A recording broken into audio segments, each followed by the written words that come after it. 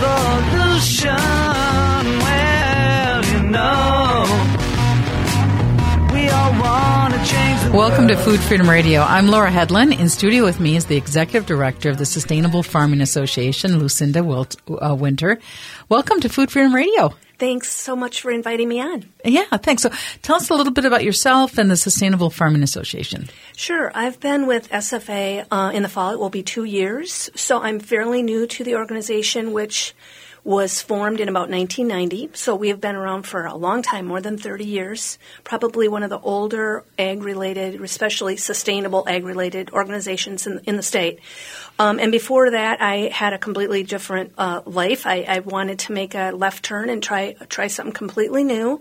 I was the film commissioner for the state of Minnesota for 12 years. So I ran a nonprofit supporting the arts and trying to create more jobs, economic development for that sector of our economy. And now I'm trying to do good by all the people who are working in sustainable ag and help make their lives easier, help them be more successful, more profitable, and more successful as farmers in moving agriculture towards sustainable.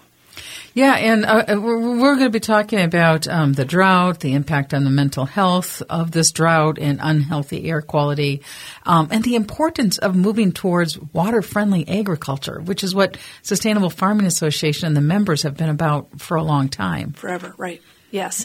Yeah, SFA came about as a result of the farm crisis in the 80s, and it was founded by farmers, first of all volunteers, no staff for the first few years at all, and then for many years just one staff person.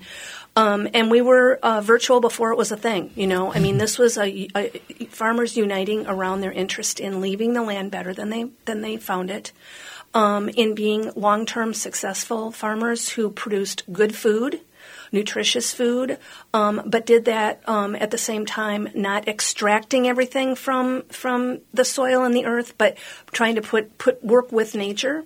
And as I said, leave the soil, leave the land, leave the water better than when they started. Yeah, because that's kind of a human way of being. Right. It's the whole idea of not fighting with nature, of working with nature. And, you know, there are a lot of our ancestors and certainly a lot of Native Americans who were here before us who had figured that out and were doing it very well. And then we came in with a different paradigm. And part of it was, you know, the desire to make more food faster, grow more things faster. But it was sort of a paradigm of, you know, if it doesn't work for us, we're just going to kill it, you know, bugs or whatever, and that it really didn't matter what we were putting on the land. So the whole idea of thinking about the consequences of things we're putting on the land, like pesticides and herbicides, that didn't matter. And now, of course, we know a lot more than we used to about what happens to everything that we put on the soil, going into the soil, into the water system, into our bodies, right? And so now that we know that, and science has really shown the results and the consequences of that paradigm, you know, we're in a position where we can take that knowledge and make change. And it's vital to make that change quickly. And I'm going to there's a great event going on, and this show is going to air Saturday from 8 to 9. So there's a great event going on today, later on today. So tell us about the event. The event that we are one of three major partners on this event, at least in the Twin Cities. It's called the Mississippi River Days of Action. It is an event that's going to go on for 10 days over a 10-day period in 10 states. And there are the 10 states that are run along the Mississippi River. So the Mississippi is a border for them, or it runs through those states all the way to the Gulf of Mexico. And for many years, there have been groups who have been working, because the Mississippi River is in trouble. It's been, I think it's ranked about the 10th worst, major body of water river in the United States in terms of its health. And, you know, there are a lot of people from the headlands here where we farm all the way down to the Gulf states where they fish that are very concerned and believe that we can we can turn the tide on that if we all work together, and we can improve the health of the Mississippi. So about 50 organizations in the United States are participating in River Days of Action, Right. And that's. But tell us about what's going on later on today in Minneapolis. Well, the River Days actually starts in the morning tomorrow at 8, and it's going to be at the Mill. It's going to be focused on the Mill City Market, which is one of our wonderful farmers markets. And so people will be able to come to the market, and then there will be a lot of us who will be tabling there, and you'll be able to pick up all kinds of educational information about what is the connectedness between what we eat, the people who grow what we eat, so our farmers, the people who are into water quality. How can we all work together as both producers of food and consumers of food to understand all the consequences of the way we grow food, the way we consume food, even the way we dispose of food and the packaging that it comes in, and that all makes a difference in the quality of our waterways. And the Mississippi is a major, major, major waterway. It's a huge part of our economy. If you look at the economic impact of everything that goes on with the transportation use, the fishing use, recreational use in the Mississippi, we can all play a role in improving the quality of the water in the Mississippi. Turning back the tide on what is right now it's a waterway in danger. It's a river in danger. It's not healthy. So how does conventional agriculture contribute to an unhealthy Mississippi River? Well, I think everything we do, whether it's it is. I don't think you don't want to make. There's not one bad guy, right? There's not one bad guy, right? It's only you and I, right? There's only all of us, and I think everything we do. Like when I was a kid, I remember because I grew up in Hopkins. I remember my dad and then my brother when he got the job. If you mowed and you wanted to change the oil in your lawnmower, you just dumped it. You just dumped it out. Nobody thought about putting it in a can and disposing of it properly, right? And it's like even little things like that. What you use for those of us who live in the suburbs or in the city and you have any grass, what you're putting on your grass to make it look better and greener and less weedy and all of that, we have choices now about what it is that we're putting on or whether we put anything on at all. And whether using the water that we use to have green lawns is really, are we being good stewards of the land that way? I mean, so this is really, it is about farmers. It's about farmers who are using fewer and fewer inputs. Certainly sustainable farmers look to use fewer and fewer inputs. They look to keep living roots in the soil all the time because that helps to keep water in the soil. It helps to prevent runoff. If we're looking to return more livestock to the land, and what people say to me, what does that mean? Well, what it means is your cows are grazing or your sheep are grazing. They're eating pasture grasses. There's lots of evidence, scientific evidence, that nutritional quality of meats that are pasture raised is very superior in terms of what we're eating. Right? Mm-hmm. But also, they poo, right? And when they poo, they are putting all kinds of nutrients back in the soil that is making it more healthy. Mm-hmm. And so they are doing the work that additives that you would buy in a bag are doing, right? Mm-hmm. And you're also then getting the meat that you're producing with whatever it is, whatever kind of livestock you're growing is actually there's lots of studies we can point to that have been done showing that the nutritional quality is higher. So we as consumers and eaters, as we like to call them, have a vested self-interest in this because sometimes people say to me, I like to support my local farmer, so I shop at the farmer's market. And the thing that sort of bothers me about that is, well, that's all great, is that you're actually supporting yourself and your own health. So this isn't something you're doing because you're a kind-hearted person and you want to support local farmers. And you might be a kind-hearted people. Be all of that. You might be that, but you're right. We're doing it out of our own.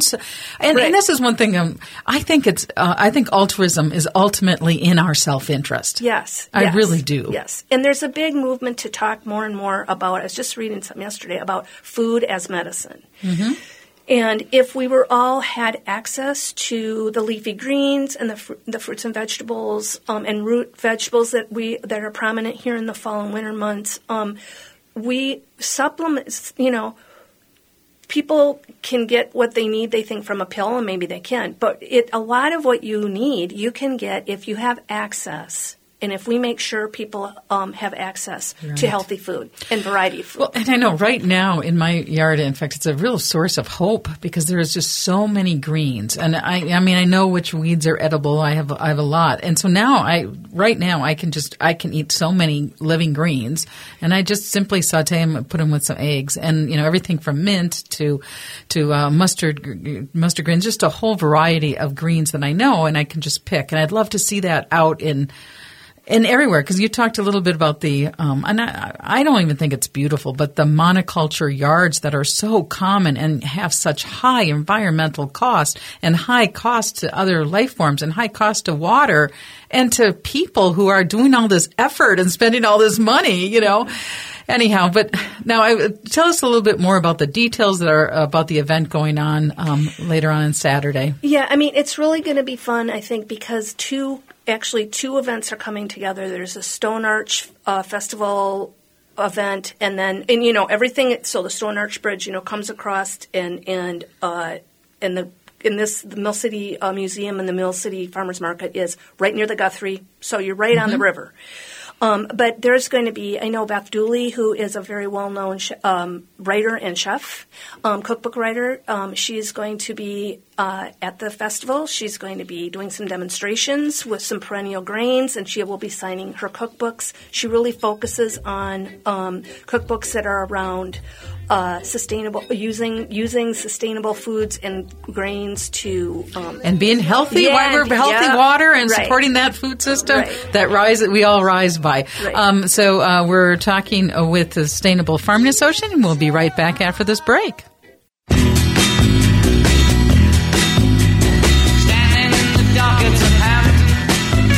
Welcome back to Food Freedom Radio. I'm Laura Headland. In studio with me is the Executive Director of the Sustainable Farming Association, Lucinda Winters. And there's going to be an event on Saturday today. It's at Mill City Market. And tell us a little bit about the time. There's no reservations required. No. This is a free event to attend. It starts at 8. It runs through 1 o'clock in the afternoon on Saturday the 17th. It's called Mississippi River Day, but it is part of a much larger effort this year that stretches all along the 10 states that are bordered by the Mississippi River, and it's called Mississippi River Days of Action, which doesn't just roll off the tongue, but it's basically a really large awareness-building event around how we all of our activities, the importance of the river, economically, recreationally, and a lot of states pull water from the Mississippi and they treat it for drinking water, but. It's really a call to action for all of us to work together to improve the health of the Mississippi River, because it has been recognized, as being unhealthy at this point, and we want to try to fix that. And if a lot of people with good intention and make a real effort, we can improve the health of the Mississippi. And if we improve the health of the Mississippi and we improve the health of the ag system, we improve our individual health at the same time. So it's a big how do we cycle up. Right. And we're going to be talking much more about this in the show. But let's also, right now, let's talk about the drought. You were showing me a chart earlier, but what's going on in Minnesota right now in terms of the drought? One of the things we're worried about is we have about 1,300 members, and about two-thirds of them are making their living on the land as sustainable farmers. And they and the people that support them, so that our educators and our agency folks, Extension, all the people at Department of Ag who work to improve our agricultural economy and the life of farmers, we are all pretty concerned that because we are already in a drought, in drought conditions in Minnesota. And what's of concern if you look at a drought map is, and there are drought monitors that you can look at. There's one drought monitor that we use, droughtmonitor.unl.edu, but it shows that a lot of the state of Minnesota, especially the from the central Minnesota north to the border, is abnormally dry, and we do have patches of already in June, okay, this is June 15, that's what's so concerning about this. This is happening so early. Is moderate. We're in moderate drought and severe drought in an area right just north of the Twin Cities. So this worries us because if this continues with the lack of rainfall, it's going to be a really challenging year for especially farmers who have livestock because they have to then buy hay. They're going to have to feed them because the grasses that they may normally they're on pasture. When it doesn't rain, pasture grass doesn't grow as fast. It just does what it's got to do, which is it slows everything down because of lack of resources. So no water, no grass, or much shorter grass and not as nutritionally, dense, et cetera. So this is a big concern because it's going to, and it's not just in Minnesota. I know Iowa is expecting a severely contracted wheat crop this year. So, we're concerned because when this happens, then our members and other farmers have to make sometimes difficult decisions around how are they going to address the drought, how can they prepare for it, and what sorts of business decisions might they have to make about, for example, the size of a herd that they have, or what they sometimes have to make very hard decisions in order for their business to survive. So it's you and I both heard a webinar before we taped the show called "Being There: Supporting Producers in Hard Times," and it said that the drought is hard. It's a hard time to be a livestock farmer right now. Some hog producers report they're losing more than $30 to $50 per pig, and milk prices have dropped nearly 10 CWT. So, it's tough out there right now. It's tough because it's like a perfect storm, right? It's not only that we are going to have a drought, which we had a drought in 2021, a severe drought, and then 2022 eased up. This year we're looking at another drought. 2 droughts this close together. If this does indeed continue, I'm not trying to be doomsday person here. If this continues and we don't see rainfall in the coming weeks, it's input. So the things that farmers need to buy, for example, feed for their animals or anything they might want to eat. Everything is, all the costs are up. The prices that they're getting are down, and it's dry. This is just like a perfect storm of conditions that are just creating lots and lots of challenges for our farmers and down the line for us. Because so for in the long term, I don't know how we're going to do this, but I'd love to have an anti-fragile food system because that just seems to make a lot of sense. How do we support, this vitality and this abundance that I think is our birthright, and how we create that? And I haven't figured it out yet, but that's the vision. But but right now, a lot of farmers are dealing with serious. It's just so much stress, and so there's a lot of help out there that farmers may not be aware of. Right. Yeah, there is a lot of help, and I understood some of it from, talking with my friends at the Minnesota Department of Agriculture and kind of trying to get up to speed with the counseling that's available. Especially, we are very blessed in Minnesota because for many years our legislature has recognized the special challenges that people who are growing our food may face, and it's in some ways it can be a very lonely. You're it, or you and your family are it. It's often a family farm.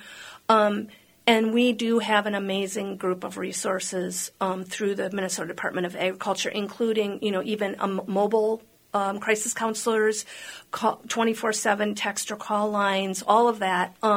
And we, the other thing too is when you have organizations like ours, Sustainable Farming Association has 10 chapters. And they are all over the state. And our chapters, the people who are in those chapters, they know each other very well, and they're there to support each other, not only in improving their farming techniques and how they're improving their soil health, but just being there to talk to, being there because if you are in an area of Minnesota that's already experiencing, I think it's like D2 where things start. D2 is severe drought. You can talk to other people who are in your same boat. They know what you're going through, and that's really a large part of what makes Sustainable Farming Association, I think, so valuable to farmers. It's the network of support that you create with people who are doing what you do, just like you, trying to make a living from their land, trying to improve the ecology of their land, and trying to be around for the next generation. They farm because they want to, and it is very challenging right now. But there are a lot of resources. There really are. Yeah, so it's the website is mda.state.mn.us and then Minnesota Farmer Stress. And so they have Minnesota Farm Advocates that will help with farmer-lender mediation. They have free, no insurance required, no paperwork required, counseling available, and a network of people that will help farmers that are facing this, because we are all in this together. Right, exactly. I know I've really, in my previous life, I really worked with a lot of people who are in technology and media, and they are always considered to be, they're entrepreneurs, or, next gen, doing the next. And I have to say that having spent almost 2 years now getting to know regenerative farmers, and I hands down, the most entrepreneurial people I know are people who are making a living and farming in Minnesota today. It's hands down. So we're going to take a break. We'll be right back. Please stop your lying. You got me crying, girl. Why should it be? Welcome back to Food Freedom Radio. I'm Laura Hedlund. In studio with me is the Executive Director of Sustainable Farming Association, Lucinda Winter. And joining us by phone right now is Marjorie Hegstrom with Green Lands and Blue Waters. Welcome to Food Freedom Radio, Marjorie. Yes, thank you for having me on, Laura. Okay. So tell us about this event going on today, Saturday.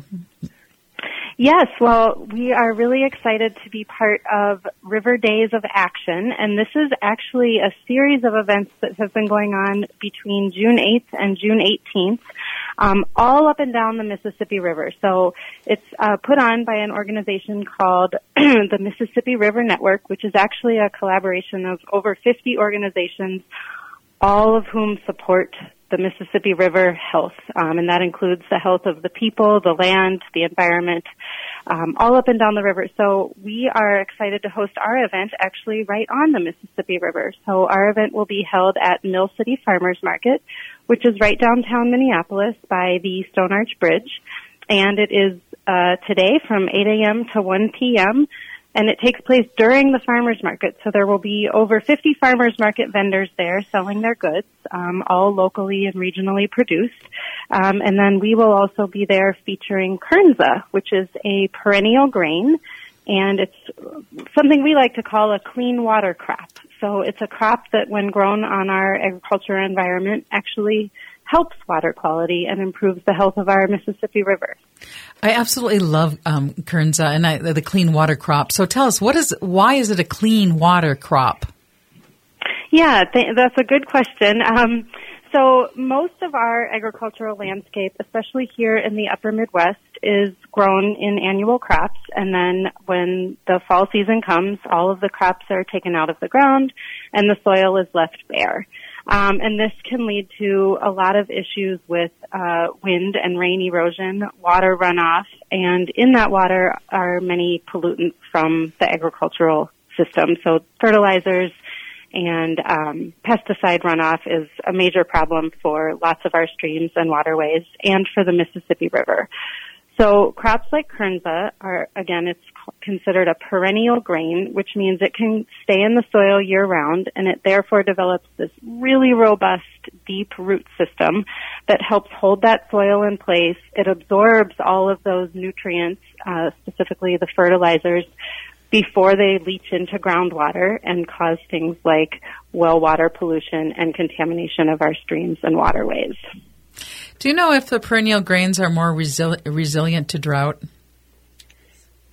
That's a good question. I don't have data at my fingertips, but yes, theoretically they should be more resistant to drought and other extreme weather events because of that robust root system that allows them to tap into deeper water reserves when surface water is more limited.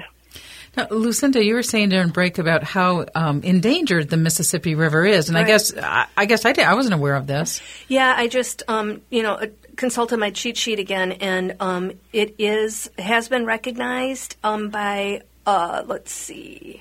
where is it? The American Rivers has in 2022 listed it as one of America's most endangered rivers. And that's, it's disturbing on a lot of levels, one of which is that the Mississippi provides drinking water for 20 million Americans, which is kind of hard to wrap your head around. That's so many. And it provides habitat for about 800 species of fish and wildlife. And it also, we recreate, we boat on the river, right? There's barges on the river, so it's a major means of moving things around. And, it generates about $400 million a year in economic activity. So so many levels of why it pays for us to care about the health of the Mississippi River and really try to work together to improve it. So, Marjorie, what's going on with the river? Why is it endangered? Well, again, the river is such an interesting analogy for how we are all connected, and so much of our food is produced here in the upper Midwest, and so much of it along that Mississippi River corridor. But then all of those pollutants that we discussed, and again, it's primarily fertilizer and herbicide runoff, does make its way into the groundwater, into the streams, and ultimately to the Mississippi. So one of the main issues with the fertilizer runoff is nitrate, and nitrate is very bad for human health. And I do have a statistic here from the Minnesota Pollution Control Agency, which is that 49% of wells in our state agricultural areas have nitrate concentrations higher than EPA standards permit. So this is a very significant issue in our drinking water. And then a major issue that's much more nationally felt is as all that runoff flows down the Mississippi River, it ultimately reaches the Gulf of Mexico, and there's actually a large and continually growing dead zone. And the dead zone is an area where basically no fish can survive in the Gulf of Mexico because of the way the fertilizer runoff impacts the local plant species there. Yeah. And so if farmers, I think my sigh is that we've known this for a long time, for decades we've known this information. And one of the big solutions is to do cover cropping, but, less than 7% of farmers in Minnesota does cover cropping. So, and that's the purpose of your organization, Marjorie, is to encourage a continuous living cover? Yes. So our primary mission is to encourage, support, and grow continuous living cover on the agricultural landscape. And when we say continuous living cover, we mean living roots in the soil year-round. This can take many different forms, but cover crops is probably the most well-known and sort of that entry-level point. It's a lot more familiar in the mainstream, both in the farming community and in the community of consumers and people who pay attention and care about what's going on in agriculture. But, Lucinda, talk about some of the other ones, because they're also silver pasture or agroforestry. You want to talk about some of the other ways of soil healthy, water honoring farming? Yeah, I mean, there's certainly living roots can include things like trees. So in Minnesota, we have hazelnut. I have a growing hazelnut industry. Minnesota hazelnuts are a little bit smaller and sweeter than the variety most of us are used to, and they're fantastic. Hazelnut trees used to be all over the landscape in Minnesota, and then they went away because everybody chopped everything down. And then they're coming back. We're excited. Elderberry. So they're living. I would just stop you on hazelnuts, because the other thing, as far as yards, hazelnuts are like what I'm calling my retirement yard. I mean, you don't have to mow, you don't have to rake, you let the little hazelnut patch grow. You don't have to protect them from the deer. But yeah, they're kind of a short tree. They're not a tall tree. They're a shorter tree. And they're, now that I've had those hazelnuts, I'm a little bit hooked on them, and I found a lot of ways to use them. But there are a lot of ways that we can living roots can mean a lot of different things. But yes, silvopasture agroforestry, which is again bringing trees and different more deep rooted vegetation back, bushes. What, Marjorie, help me out here. Is elderberry also a way that we're trying to do that? What are some of the other living roots we could name for these folks? Right, yeah. So agroforestry is really any combination of trees and shrubs with then a more traditional plant and animal farm operation. So there's a really interesting practice called alley cropping, where instead of tilling up, let's say, an entire 300 acres and putting it into corn, and that's probably a drastic understatement of what some of our corn acreage is, but we would have a farmer put in, let's say, a row crop of something like the hazelnut trees or fruit trees, and then spread those rows very far apart, and in between those rows plant that traditional corn crop. And that, again, is going to get turned over at the end of that season, but the rest of the field has those permanent living roots from the tree crop. But both the corn and the tree crop are an income source for the farmer. So we always like to, this has these huge environmental impacts that we've talked about and impacts for our river health, but we never want it to be at the expense of course, the farmers being able to make a livelihood. But that's why we see this as such a great solution that can have those economic impacts for the farmers at the same time.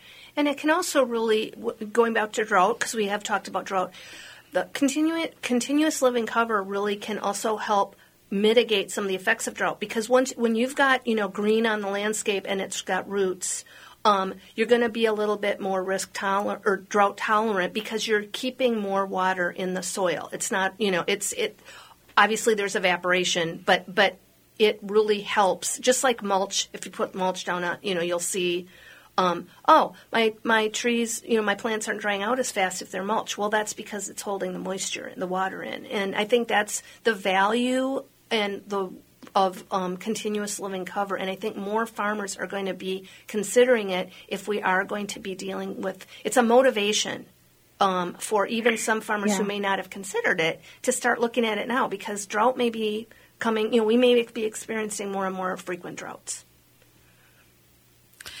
Yeah, and I know, and yet a lot of the burden is on the farmer too, because doing cover crops can cost extra money, and it's hard to. And sometimes the only market you have is the conventional market. So it's up to all of us to create a system that works for all of us, including the water and the bees. Yeah, we're always looking at all of the people who are players in this area are always looking at new ways to. New markets for what we're producing, because that's what farmers need. They want to be doing this work, but example for if you're going to grow more trees, what would I do with that wood crop? And there are new markets for that we're looking at trying to help farmers find markets for those products so that they can not only be good stewards and be helping solve the problem, but they're also profitable and can remain on the land. Right. And then, so talk again about these River Days of Action, and how is part of that purpose around that to also move some of the policy discussions so that agriculture needs to be water friendly? Do you want to take that one? Right. So, yeah. Thank you for asking that. So every River Days of Action event has the universal action that we all are excited about and promote. And this is developed each year by Mississippi River Network and focused on sort of a press view in the world of river health. And this year happens to be a Farm Bill year. So the Farm Bill is an extremely large and complicated set of legislation that is renewed about every 5 years. And so we're up for a new one this year, and discussions are underway. So the universal action this year is that people can write to their legislators and request and encourage that we dedicate Farm Bill funding to increased conservation programs for agriculture.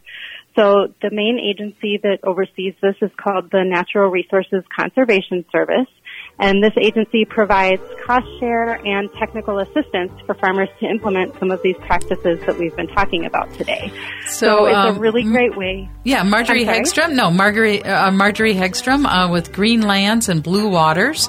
We're going to take a break. Also in studio with us is Lucinda Winters, the Executive Director of the Sustainable Farming Association. We'll be right back.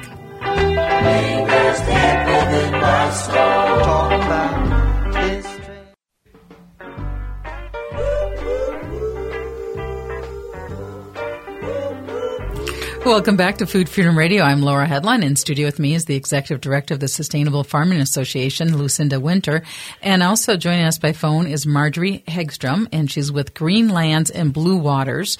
And there's an event going on Saturday. So, Marjorie, you want to tell us more about the details?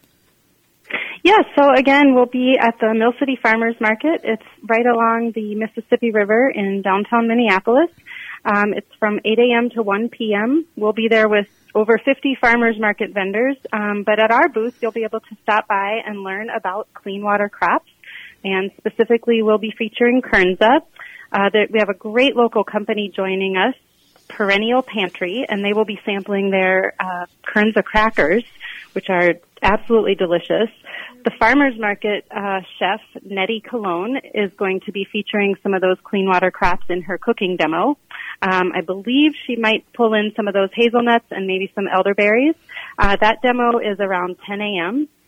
And then local cookbook author Beth Dooley will join us at 10:30, and she has two cookbooks, and both of them include these great perennial Midwest-grown crops and can help inspire you to use them at home. Right. Yeah, it's going to be really fun. It's really going to be, and I'm from what I understand, the weather's going to be awesome. The air is going to be clear, Oof.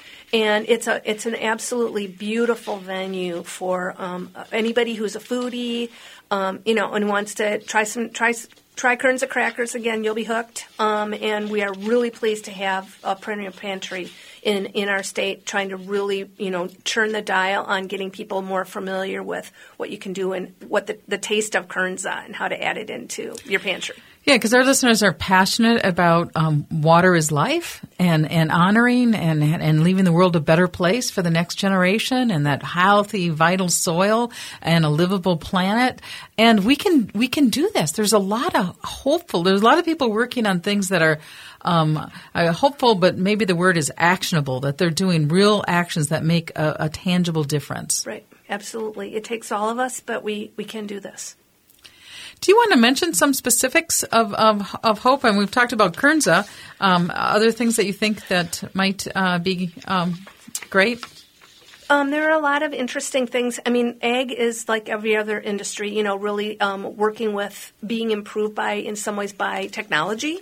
And we're doing some really interesting work right now, encouraging more farmers who are interested in grazing their cattle to be able to do so without putting in fencing, poly fencing, with the use of virtual collar, very similar to what most of us think of about collars on dogs to keep them in the yard. These are larger, it's a larger unit, but it goes on cattle, and it's being used on bison. It's being piloted on bison. Wow. So that you can move your cattle more frequently with an electronic fence.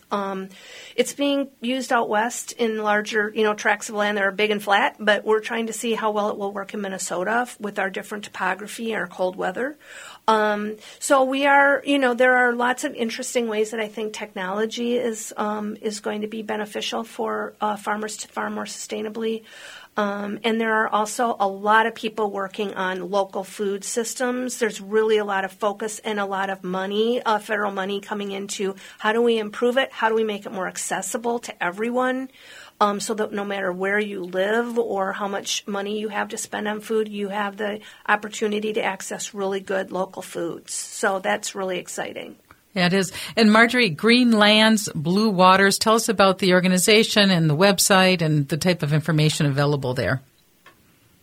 Yes, well, what people can find is a lot of information about continuous living cover generally, and we just barely scratched the surface today, so there's a lot of great detail just about what these practices are and what they can achieve in the environment.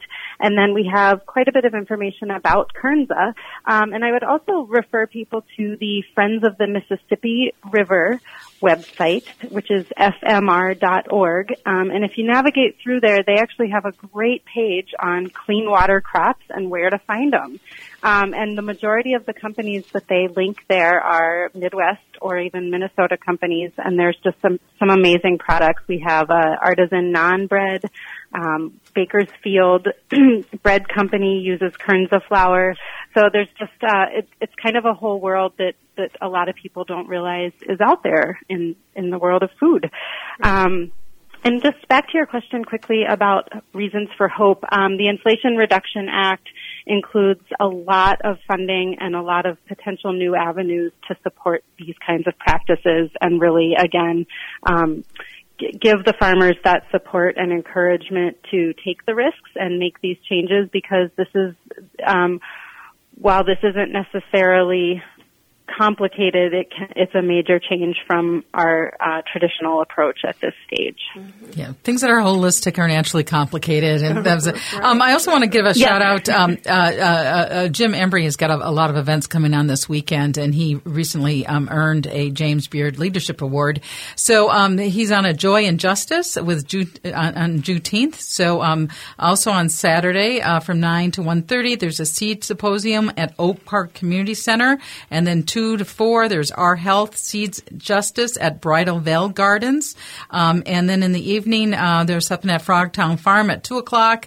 And then Being the Change We Want to See, the Juneteenth Youth Celebration is on Monday from 10 o'clock at South High School in the Food Forest. So a lot of exciting things going on. It sort of makes me think maybe the future will be okay if we just, And so many young people genuinely interested in growing food, even on school grounds. We're seeing that now, and the Future Farmers of America is alive and well and has some really, really, really smart young people who are going to be the future of agriculture, and that gives me a lot of hope. So what's your hope, Marjorie? Yeah, my hope is that more and more people recognize and celebrate this shared connection we have through food. I mean, of course, it's what nourishes us and sustains us, but it's so much more than that. It's our culture, it's our traditions. We have language built around it. And I just think that the more we drive that connection to food and that connection that it brings us among each other, the more people start to recognize and dig into how the food is produced and what are the stories there and what are the implications and consequences. And I'm just really inspired when I see how many people are more and more focused on where food comes from and how it's grown, and making sure that they are making a difference by choosing foods that have the impacts they want to leave on the world. Right. And raising this deep awareness of water and agriculture, and the importance of having water-friendly agriculture, and moving for the system, the entire system, to be water-friendly agriculture. Right. Exactly. Yeah.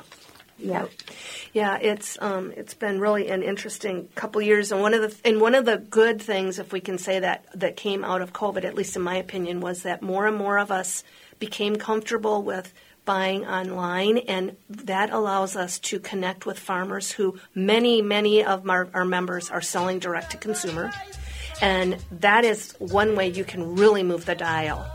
Buy direct from your local farmer. Know the woman you are buying your food from, or man. It's so rewarding, both nutritionally and because you make new friends. Make new friends, yay! Lucinda Winter and Marjorie Hegstrom, thank you so much, and thank you for listening to Food Freedom Radio.